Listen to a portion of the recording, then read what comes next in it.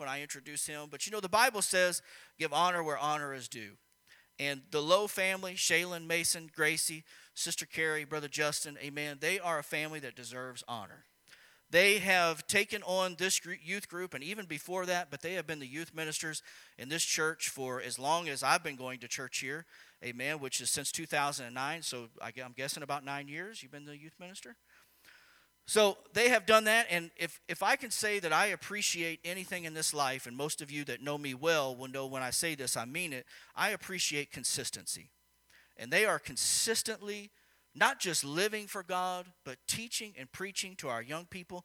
I was blessed to be in youth service last night, and I don't get to do that very often. And sometimes when I do drop the kids off, I either get some business done in the car, or I go somewhere and go grocery shopping or something, amen. But last night I heard, and as Brother Justin was turning the service over to the speaker, amen, and he was just making a few comments about worship, you could just feel in his heart, and I told my wife this, you could just feel he was delivering in his heart that he wasn't trying to be deep or impressive to the young people. He was trying to help them get some perspective in their praise and worship, amen.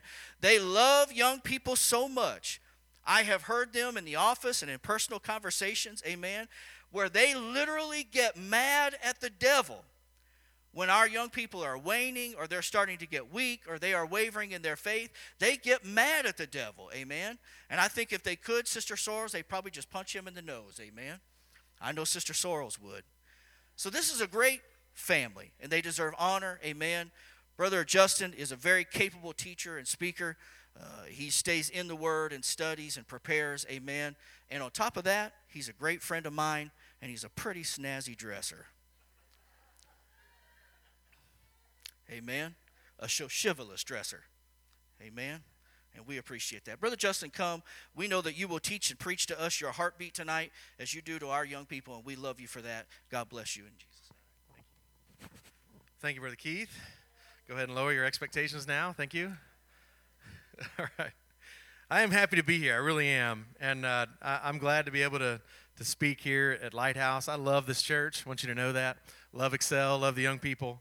And proud to have been here for, I don't know when we came here. It's probably been, I think when we first came here, there might have been 35 people in the church, 30, 35, something like that. So I've been able to watch, as Lighthouse has grown and how the youth group has grown. We always joke that we had a Ford Explorer back in the day, and me and my 2 kids at the time and the youth group rode in it, right? And so now, whenever we go on youth trips, it's like, do we need 2 vans or 3? And it's just a cool thing to see for me. I love seeing that. But why don't we just right here at the beginning, I'm not going to read a prayer yet, but I do want to pray that God would help me and help me to deliver what I have from him. So why don't we just stand to our feet real quick? Won't be long, but I do want to pray in Jesus' name. Lord, I love you tonight. I'm thankful, Lord, for this opportunity. I believe, God, that you've given me something, Lord, to speak. I pray, God, that you would help me to be your mouthpiece tonight. I pray, God, that you would allow us to understand and to hear what you have for us in this place tonight. God, I pray that your anointing would fall. Your anointing would come out of me tonight, Jesus. I pray, God, that each and every person here would be blessed in the name of Jesus Christ. In the name of Jesus Christ. Amen. Amen. Praise God. You can be seated. Thank you. Whenever I was in high school, and middle school, I guess, I don't like to read really to this day. I'll read this, okay, so don't get me wrong. But I never liked to read. And I think the reason why I didn't like to read was whenever you read in high school, it was never fun. And by the way, those that are in high school, you read the same books we did. Nothing has changed, okay? But those books you read in high school, they wouldn't let you read it for fun. You had to figure out, like, what it was really trying to say. So, oh, by the way, the car was red, and it parked in the 3rd spot from the left. And what does that mean? And I'm like, they like red cars? And I don't know. But they always wanted you to understand what the meaning was of different things in the books. And you'd read a story, and the whole meaning of it's not even the story. I don't know what was going on, but that was not my strong suit. So I'm telling you that to tell you this. Whenever and hopefully the young people get attest to this, but I'm very practical whenever I teach anything. I'm not going to tell you something that I want you to figure it out later or try to understand what I was trying to say. But I say what I mean, and that's it, and I'll make it clear. And if it's not clear, please find me afterwards. But I'm just trying to help you out, let you know kind of my style whenever I do this. But tonight, I do feel like the Lord laid something on my heart. It was kind of confirmed for me last night when Brother Grant Perryman spoke. His message, which I didn't know what he was speaking on, really kind of lines up, at least with my message tonight that God has given me. And when that happens, I kind of feel better. You know, when Brother Grant got done last night, I was like, okay, because I made some tweaks and things this last couple days, and it turns out God was just leading me in that direction. But in the natural world, if you have you can usually tell in a confrontation, you can tell who's going to win that fight or win that confrontation. You would look at things like the size of each opponent, maybe the number on each side, or maybe the training, the skill, whatever it might be. You would look in that, and you would be able to say that that one's going to win. Right? So, and you would be able to do that in the natural, but like many things, God turns that around in the spiritual. So we go through the Word of God, and we find where usually the smaller army or the lesser, the weaker person actually became victorious in the Word of God because they had God with them. And it happens throughout the Word of God over and over and over. Smaller armies overcame bigger armies, and that just happened. And because God was involved. So what I'm trying to tell you is it doesn't take an army of Christians to change your school. It doesn't take an army of Christians to change your workplace. It doesn't take an army of Christians to impact your family, or even, it doesn't take that, because God has shown us time and time again that the Bible says, greater is he that is in me than he that is in the world. So I know that I have more inside of me than what he has in the world. By the way, those that like me to wear a tie, I do have a tie. So I don't know. I'll put that there for those that might not like that. But I do have a tie with me if that hurts you somehow. But I just wanted to show that. I did want to do a little object lesson here right at the beginning, just real quickly. And I wanted to show you something kind of neat that illustrates my point.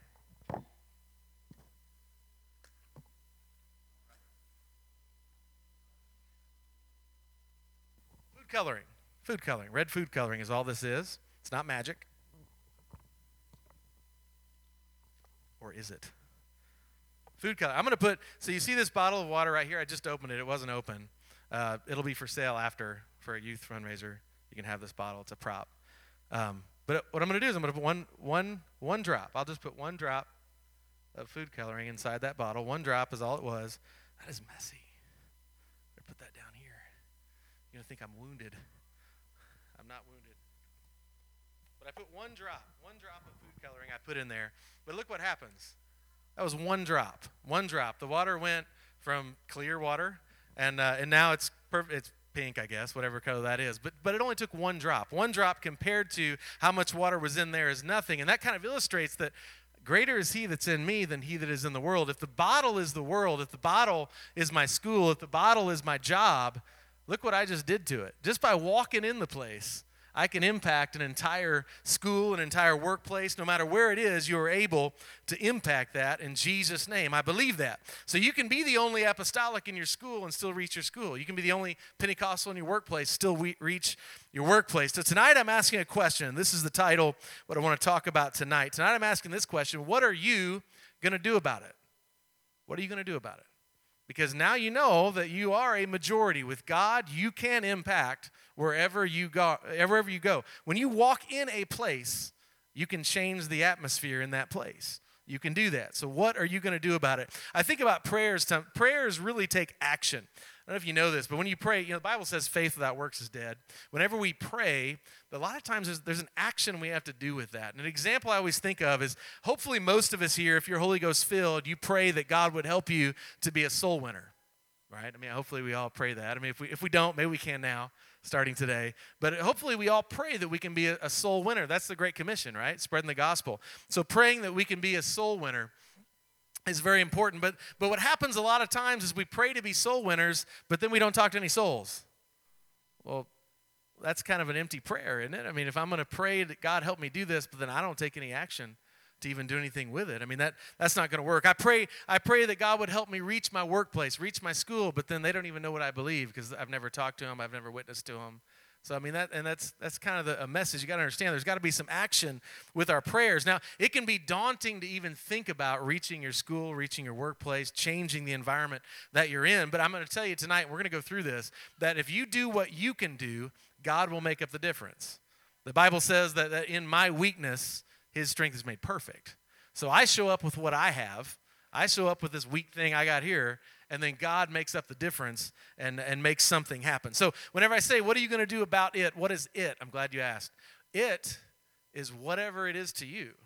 So you have a person you're trying to reach. You have a situation. There's something going on. Maybe it's your work. Maybe it's your school for a young person. Whatever it might be, it is something personal to you. I don't know what you're dealing with, what situation you're going through, but as we go through tonight, I want you to think of that. What am I going to do about it? What am I going to do about this thing that I believe God has called me to impact? So we're going to go through the story of a character in the Word of God. It's an incredible story. I really enjoy reading this story. It's such a cool thing and a great example for us. But the story of Nehemiah, many of you are probably familiar with the story of Nehemiah. What an incredible story of how one person made such a huge impact in that time. So he saw a problem, and he did something about it.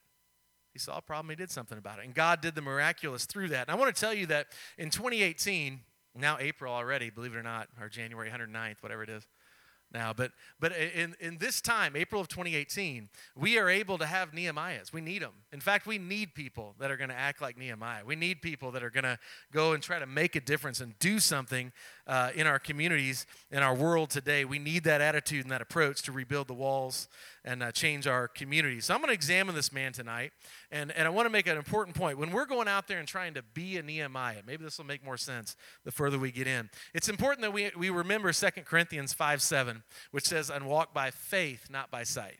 If we walk by sight, that can be discouraging.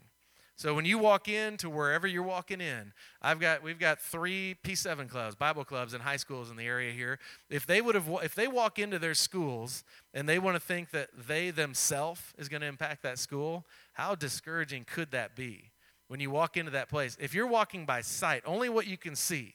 If you walk by just what you can see, you're going to say, I'm only one person. I'm only one person out of 1,000, whatever it is. How am I going to do this? That's walking by sight. But walking by faith is, I'm one person, and I'm going to impact this school. That's walking by faith, when you believe that God can do it through you. So walking by faith, not by sight. So as I prepared for tonight, I do want to disclose this. I will say that in youth service, Tuesday nights, I have a pretty strict rule. I think we're pretty good about going with it, but we want to be done by 8:30. That's what we do in youth service on Tuesday nights, but that's Tuesday nights, so this isn't Tuesday night. No? But that's my bet. I want to try to be done by 8:30. That's usually my goal. But as I put this together, I really think that I may do this at some point. I really think that I'm going to go through 5 points. I really could make a 5-lesson series out of this, really. So I'm telling you that to tell you this. We're going to hit high points. I'm going to, at a high level, we're going to go through and see what we can learn from the story of Nehemiah here tonight. But the first thing that Nehemiah did, and there's going to be 5 things. Nehemiah was concerned about it. So the it was the thing in his day. So you think about whatever it is to you. Nehemiah was concerned about it. And Nehemiah 1:1-4, and I'm just going to go, Brother Mike. You have the scriptures. I'm not even going to look. But Nehemiah 1:1-4 says this. Now it happened in the month of Chislev in the 20th year, as I was in Susa the citadel, and Hanani, one of my brothers, came with a certain men from Judah. And I asked them concerning the Jews who escaped, who had survived the exile, and concerning Jerusalem. And they said to me, the remnant there in the province who had survived the exile is in great trouble and shame. The wall of Jerusalem is broken down, and its gates are destroyed by fire. And verse 4 says this, as soon as I heard this is Nehemiah, as soon as I heard these words, I sat down and wept and mourned for days. It sounds to me, it looks like to me, that Nehemiah was concerned. Nehemiah had compassion for what was going on, is what it looks like to me. So just like Nehemiah did in that verse right there, we've got to have concern. And not the oh yeah, I'm concerned for the lost. I wish everybody was saved. Not just words that come out of our mouth, but really something that affects you, something that impacts you. When you walk into a place and you just feel just concern and compassion and just a burden for the people that don't know what you know, the privilege that you have tonight to know Jesus tonight, we have to have that same compassion. And I can remember stories of really Brother Matthew. here. I can remember him talking about, things that kind of motivated him. And I can recall a time in a youth service where Matthew just got emotional, just thinking about the burden that he had for people. Really the burden that was there. That's what I'm talking about. I'm talking about something that, maybe wakes you up every now and then at night. People you're just concerned about. It's those family members that have been lost, and they haven't been here they haven't been at church. They don't come to church. They don't know what you know. They haven't experienced what you experience. Having that concern is important. We got to believe that God saves us. God can save those people that you're concerned about. He can save them, and he can fix them. Most people have issues, right? We have issues. People out there really have issues because they don't have the God to help them. But God will save them and fix them. I want to make sure I understand that whenever I say save and fix, the order there is important. Right? We don't fix, then get saved. But God saves us, and then he fixes us in Jesus' name. So I want to go as far as even saying that we really should be bothered a little bit by those that aren't saved. And I hope this comes across tonight. This really is an area that I'm passionate about. Okay, it really is, and hopefully that comes across in my voice tonight. But we should really be bothered even by those classmates and work acquaintances and things and family members that are kind of wandering through life not knowing what you know. I think we should be concerned about that. Jesus himself had compassion. In Matthew 9:35 through 38, it says, "And Jesus went through all the cities and villages, teaching in their synagogues, proclaiming the gospel of the kingdom and healing every disease and every affliction. When he saw the crowds, he had compassion for them because they were harassed and helpless, like sheep without a shepherd. Then he said to his disciples, 'The harvest is plentiful, and the laborers are few. Therefore pray earnestly to the Lord of the harvest to send out laborers into his harvest.'" So Jesus is walking around every day. He's going around and he's healing people. He's restoring people. All day long he's doing that. And in this moment, you kind of see where Jesus in his humanity becomes overwhelmed. I mean, there's so many people. I can't possibly, in my humanity here, I can't connect with every person here. And Jesus says that to his disciples. You have to pray that laborers will be here. Really indicating even that the disciples that were with him weren't enough. We need more laborers. The harvest is plenty. There's so many people that need to hear from us. I would tell you that every one of us that are here are so important to making a difference in our communities, in our personal mission fields that we have. You're so important to that. And God forbid that any of us would be filled with the Holy Ghost and baptized in Jesus' name, repented of our sins, and not be a laborer in the field, right? So God has called us to do that. And so the Great Commission, spreading the whole gospel, it isn't just for your pastor. Spreading the gospel is not for youth pastor. It's not for ushers. It's not for just the leadership. Spreading the gospel, the Great Commission is for everyone. So be a laborer, be concerned, be compassionate, and do something about it. In Jesus' name. The second thing that I want to talk about, Nehemiah. So the first thing he did, he was compassionate. He was concerned. I mean, he wept for days, the Bible says. And then the next thing it says, just in that verse 4, Nehemiah 1:4, "As I heard these words, I sat down and wept and mourned for days, and I continued fasting and praying before the God of heaven." So the second thing that Nehemiah did is he fasted and he prayed. Now, I want to bring your attention to one part of this verse. It's kind of interesting. It says, "I continued in praying." It doesn't mean that he hadn't been praying and fasting and he heard of this need and now I'm going to start praying and fasting. The Bible seems to indicate that Nehemiah was already fasting and praying. So whenever he heard this news, he just continued in that. Nehemiah already had a walk with God. He already had a relationship with God. So he continued fasting and praying. So I wonder, out of concern, the Bible doesn't indicate that Nehemiah was angry or frustrated. I mean, maybe he was. It doesn't say that. It doesn't say that he punched a hole in the wall or kicked the dog, God forbid. But it doesn't say he did any of those things. It just says that he continued in prayer and fasting. So when I read that, I got to thinking, like, what do I do? What do I do whenever I hear something? Whenever I hear of a need, something, someone that I know, a family member, a church member here, a church family member, what do I do?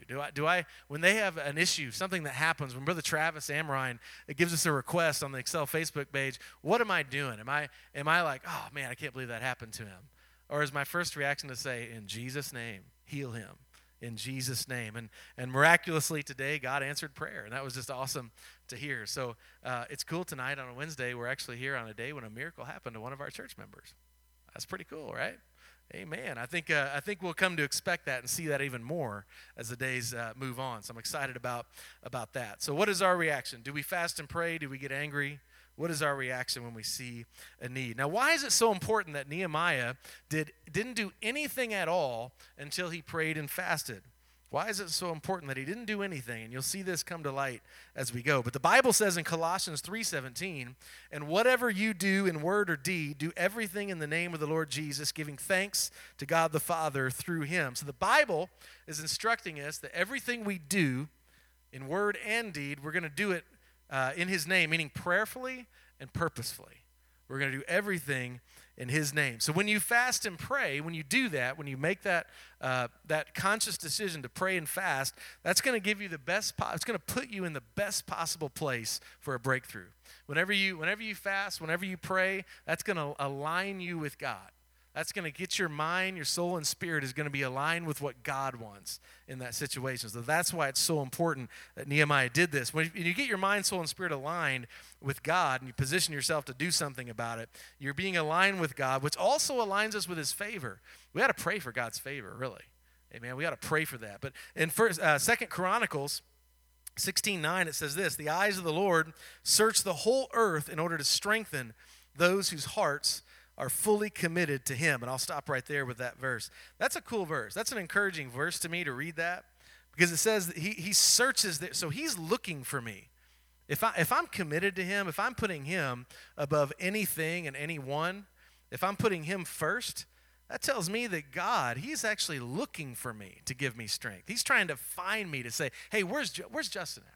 Where's he at? I need to find him. I'm going to give him some strength," because I can see that he is fully committed to me. He's seeking my favor. He's committed to me above anyone, anything else.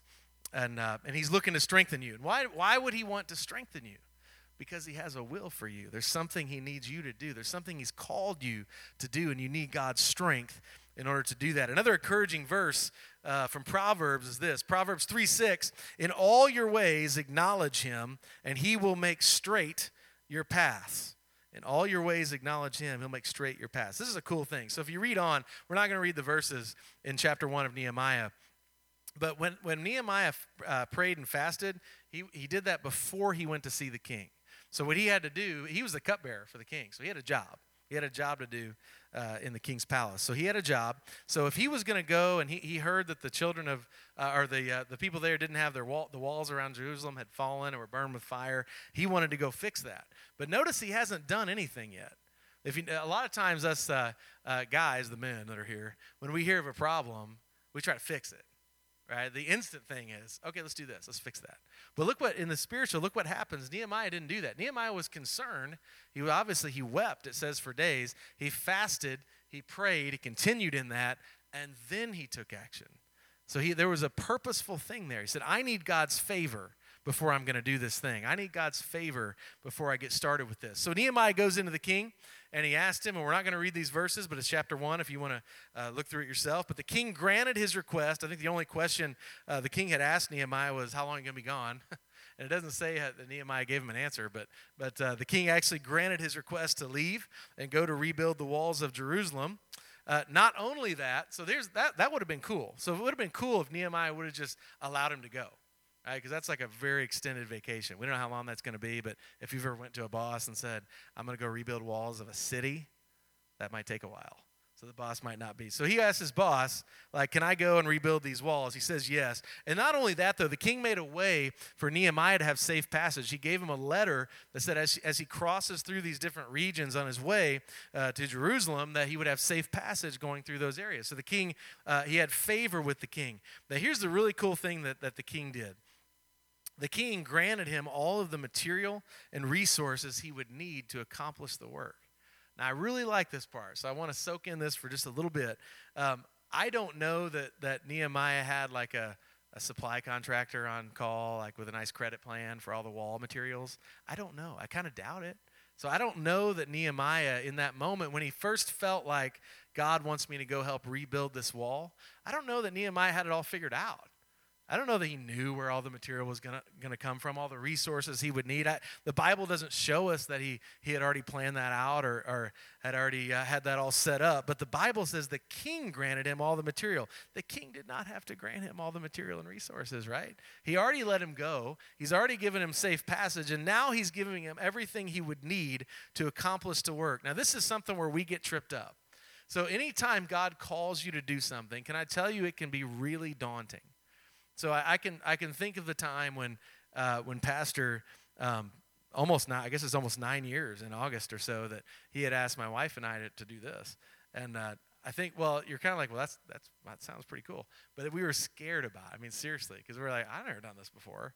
I don't even know that I had even really been a Sunday school teacher much, in my life. And so when he asked that, honestly, we were kind of unsure what to even do, how do we even do this? It's always going to be daunting. I think of all of our P7 Club folks. All these kids went to their schools and had to talk to principals and teachers and get sponsored. How daunting is that?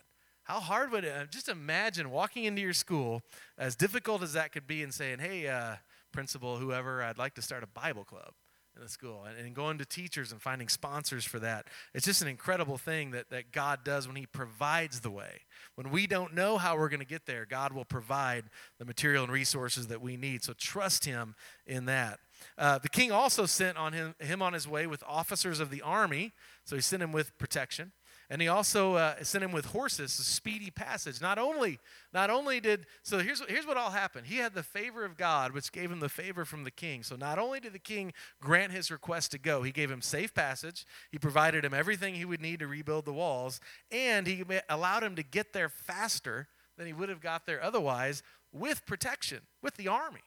He had bodyguards with him as he went to rebuild the walls of Jerusalem. So in short, really, God granted Nehemiah favor with the king because he had the favor of God. All this was brought about because of Nehemiah's approach of prayer and fasting, and that started with concern, true, genuine concern for a situation and a calling that he had on his life. So do you believe God can give you favor with your boss, with your teachers, with principals, with different people you work with, and that? I believe that God can grant us favor, and God's going to have to do that. I mean, that's what we need. We need the favor of God on our lives as we reach our community. So be compassionate, be prayerful, fast, and do something about it. The third thing that we can learn from Nehemiah is found in chapter 2, verses 17 and 18, which says this: Then I said to them, you see the trouble we are in, how Jerusalem lies in ruins, with its gates burned. Come, let us build the wall of Jerusalem, that we may no longer suffer derision.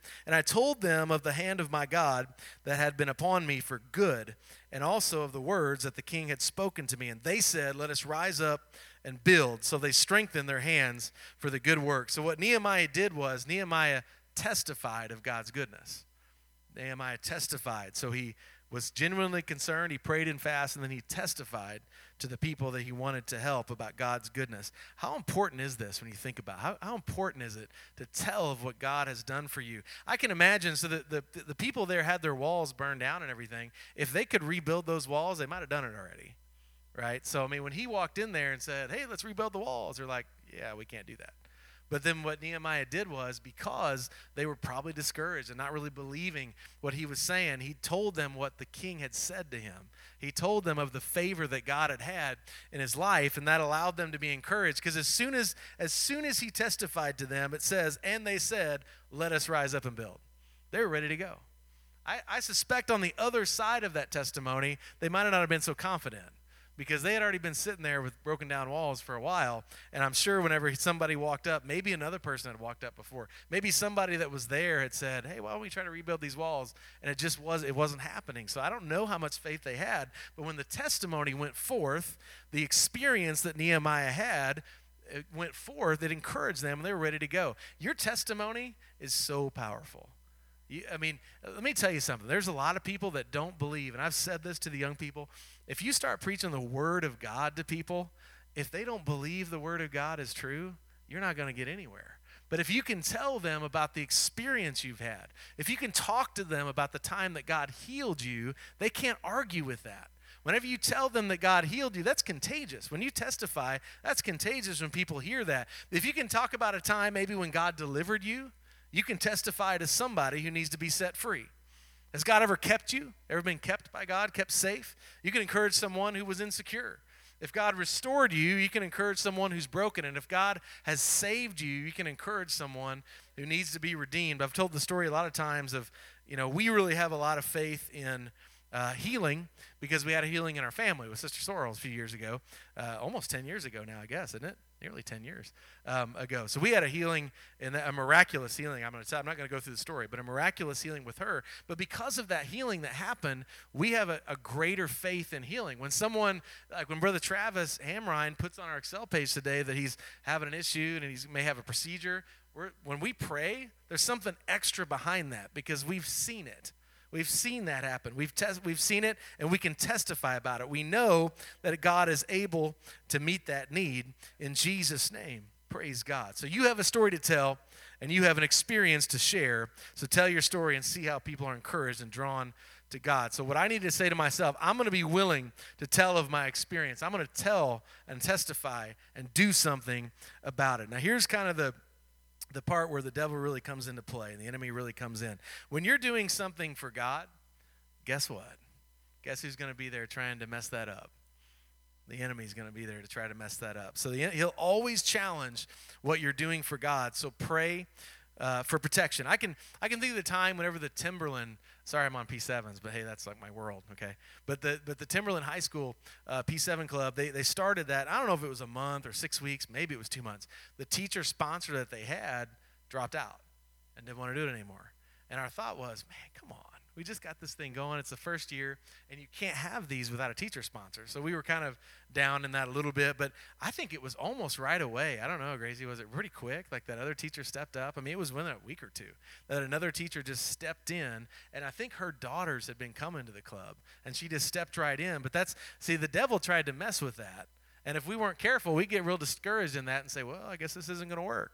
But God is always going to let his work go forward. So we're going to pray for protection. The enemy will always challenge what you do for God. Pray for protection. Here's what happened in Nehemiah, and I'm going to skip through some verses in chapter 4, but I'm going to read Nehemiah 4:1, and then 7 through 9, and then 14. It says this in verse 1. Now when Sanballat heard that we were building the wall, he was angry and greatly enraged, and he jeered at the Jews. Moving on to verse 7. But when Sanballat and Tobiah and the Arabs and the Ammonites and the Ashdodites heard that the repairing of the walls of Jerusalem was going forward and that the breaches were beginning to be closed, they were very angry, and they all plotted together to come and fight against Jerusalem and to cause confusion in it.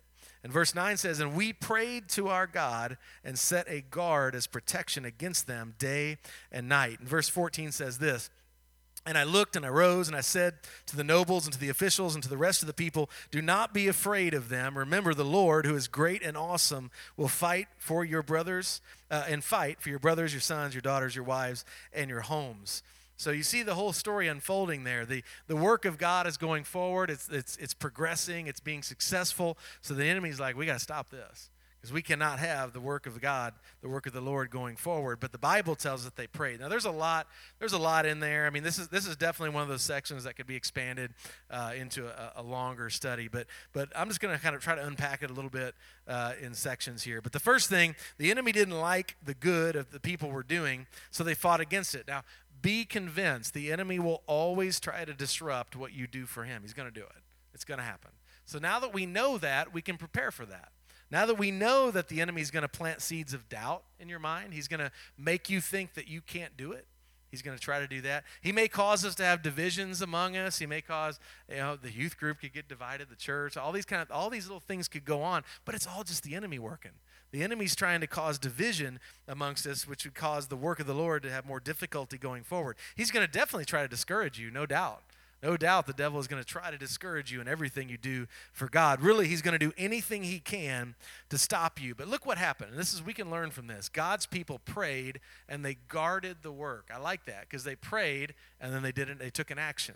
They prayed and they guarded the work. It says they prayed and set a guard. So not only did they pray, they took action. They did what they could do, and they trusted God for the rest. Because I would believe, I guess in my mind, I would believe that if an enemy was wanting to attack them, I have to believe that they could somehow be a little bit successful. I don't know. I have no idea. But you feel like, if they wanted to kind of attack those people as they were working and building the wall, it seems like somehow they could have been at least a little bit successful, but they prayed. And they prayed for protection, so they had that protection. I like what it says here. If you read on in those verses, you would find that the people had a weapon in one hand and a shovel in the other. Literally, they're working with one hand and protecting the work with their other hand. So doing God's work and protecting it, not just doing it and leaving it vulnerable. There could be a whole bunch in that. A whole bunch of things you could do. I thought to myself when I'm thinking about that, we do a lot of things for God, a lot of things in the work in the kingdom, but do we protect that work? Or do we just do it and walk away? I think of new saints that come into our midst. They get the Holy Ghost. A lot of times what we think, and I'm guilty, what we think is they get the Holy Ghost, God saves them, and then we're like, oh, we're done. They got the Holy Ghost. But really it's just starting.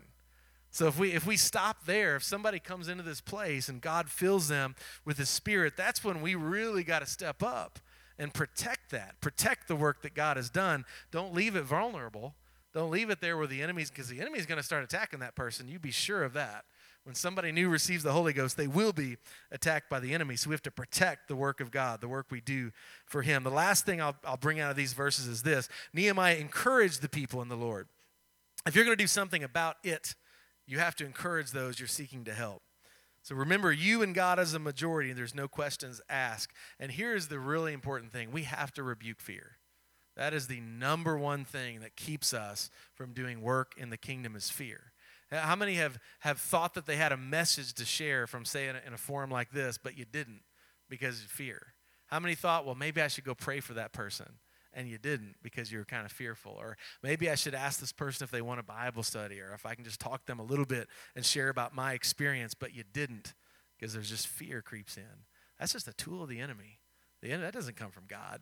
The enemy gives you that fear, puts that in you, and holds you back. That's what it's attempting to do. So we have to rebuke fear in Jesus' name. So although the enemy comes against me, I'm going to continue in prayer, and I'm going to do something about it.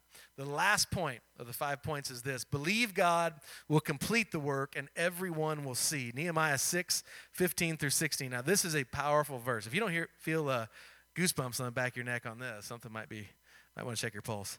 But Nehemiah 6:15-16 says, so the wall was finished on the 25th day of the month of Elul in 52 days. And when all the enemies heard it, all the nations around us were afraid and fell greatly in their own esteem, for they perceived that this work had been accomplished with the help of our God. How powerful is that? Think that the enemy's going to see, whenever God completes His work, the enemy's going to see that. So when you're doing whatever witnessing and everything you're doing at your workplace, your schools, when a soul comes and receives the gift of the Holy Ghost here, the enemy's going to see that. And they're going to be fearful of that. Because look what's happening. God is moving. God made that work happen in Jesus' name. So with God's help, an entire wall was built around the city in just 52 days while the enemy was attacking and trying to slow them down. That is a miracle. The work was completed in 52 days, even when the people at times dealt with discouragement. That's no doubt God. So what was the key? Well, Nehemiah prepared for this miracle, and the people were unified in their work. They worked together. I'm sure there were those that doubted, some that argued with each other.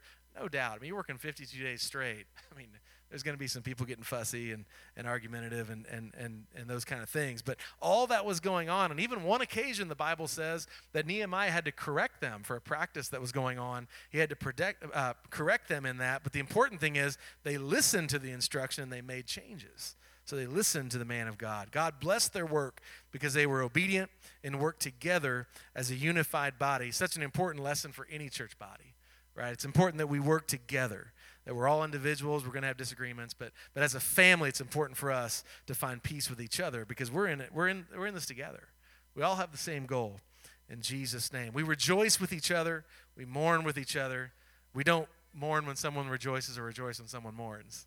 It doesn't work that way. We rejoice and mourn together because we're in this together. God will complete what He started in this church body and in this community. We can do something about it. I'm going to come to a close here, so I don't know if Sister Sydney wants to come to the piano or not, but just like the food coloring that we had here in the water, you may seem like a minority. You may be that little drop of food coloring. You may be that just little bitty piece in a huge mission field that you're a part of. But look what happens when you walk in. When you walk in the room, when you walk into that environment, that mission field, you affect everything. All of the whole environment that you're in changes just from your entrance into that. You got to believe that in Jesus' name. This church can impact this community, our workplaces, our schools. You may be one of 1,000 in your school, but you can still impact it. You may be one of 2,000 on the job, but you can still make a difference on that job. Because remember this, Jeremiah 32:27 says this, "Behold, I am the Lord, the God of all flesh. Is anything too hard for me?" Romans 8:31 says, "What then shall we say to these things? If God is for us, who can be against us?" If God is for us, who can be against us? Philippians 4:13 says, "I can do all things through him who strengthens me." And Luke 1:37 says this, "For nothing will be impossible with God." Those are powerful, encouraging scriptures. That's the word of God. That's God's word to us. Nothing's too hard for him. Nothing's impossible. I can do all things through him that strengthens me. And if God be for us, who can be against us? So what am I really trying to say? With God, you can do something about it. Whatever it is in your life tonight, you can do something about it. You can be a modern day Nehemiah. Do you believe that? In Jesus' name. Why don't we stand real quick here right at the end? We'll stand up. I want you to think, whatever that thing is, that whenever we talked about in the beginning, whatever that was, why don't you think about what that is, and let's just put that in the front of our minds right now and just think about, what is that thing that I believe God is calling me to do? What is that? Maybe it's that thing that God wants me to do more. God's wanting me to stretch out. God's wanting me to do a little bit more for him. What is that thing that God has for me? Who am I supposed to impact? Who am I supposed to talk to? Who is hungry to hear about what I have to say, the experience that I've had? And then once you have that in your mind, think about what Nehemiah did. Now, I know many of you have different needs for many years, and you've prayed for those needs for a long time, but just consider this a fresh encouragement from God. Can we do that? Just think that God is encouraging you right now to understand that you can do it. With God's help, you're able to do it. So the number one thing Nehemiah did, he was concerned and compassionate about the situation. He prayed, he fasted, he was encouraged in testimony and did what God had and what God had done for him. So think in your life, what has God done for you? What have you experienced? What answer to prayer has God given you? Encourage somebody in that. Pray for protection as we know the enemy will attack, and believe that God, this is important, have faith to believe that God is going to complete that work. So what is it that you're going to do about it? Think about it. Think about what it is. What can God do? What is God going to be able to accomplish in that thing? So why don't we, and if they want to sing, that's fine if you want to sing a song, but why don't we just spend just a couple minutes in prayer thinking about what that thing is, what God wants to do, that thing he's placed in your mind that you're thinking of even right now. And why don't you start to believe? Why don't you let your faith be increased? Why don't you start to just believe a little more that God and you is a majority? You're able to impact everywhere you go. You can change lives just by sharing what God has done for you. You can encourage somebody. Somebody could come here in this place just because you told them what God did for you. That can happen. Do we believe that? Let's pray. Lord, we love you tonight. God, I pray that you would, hallelujah, encourage us tonight. God, let faith be increased in this place right now. In the name of Jesus, let it be increased.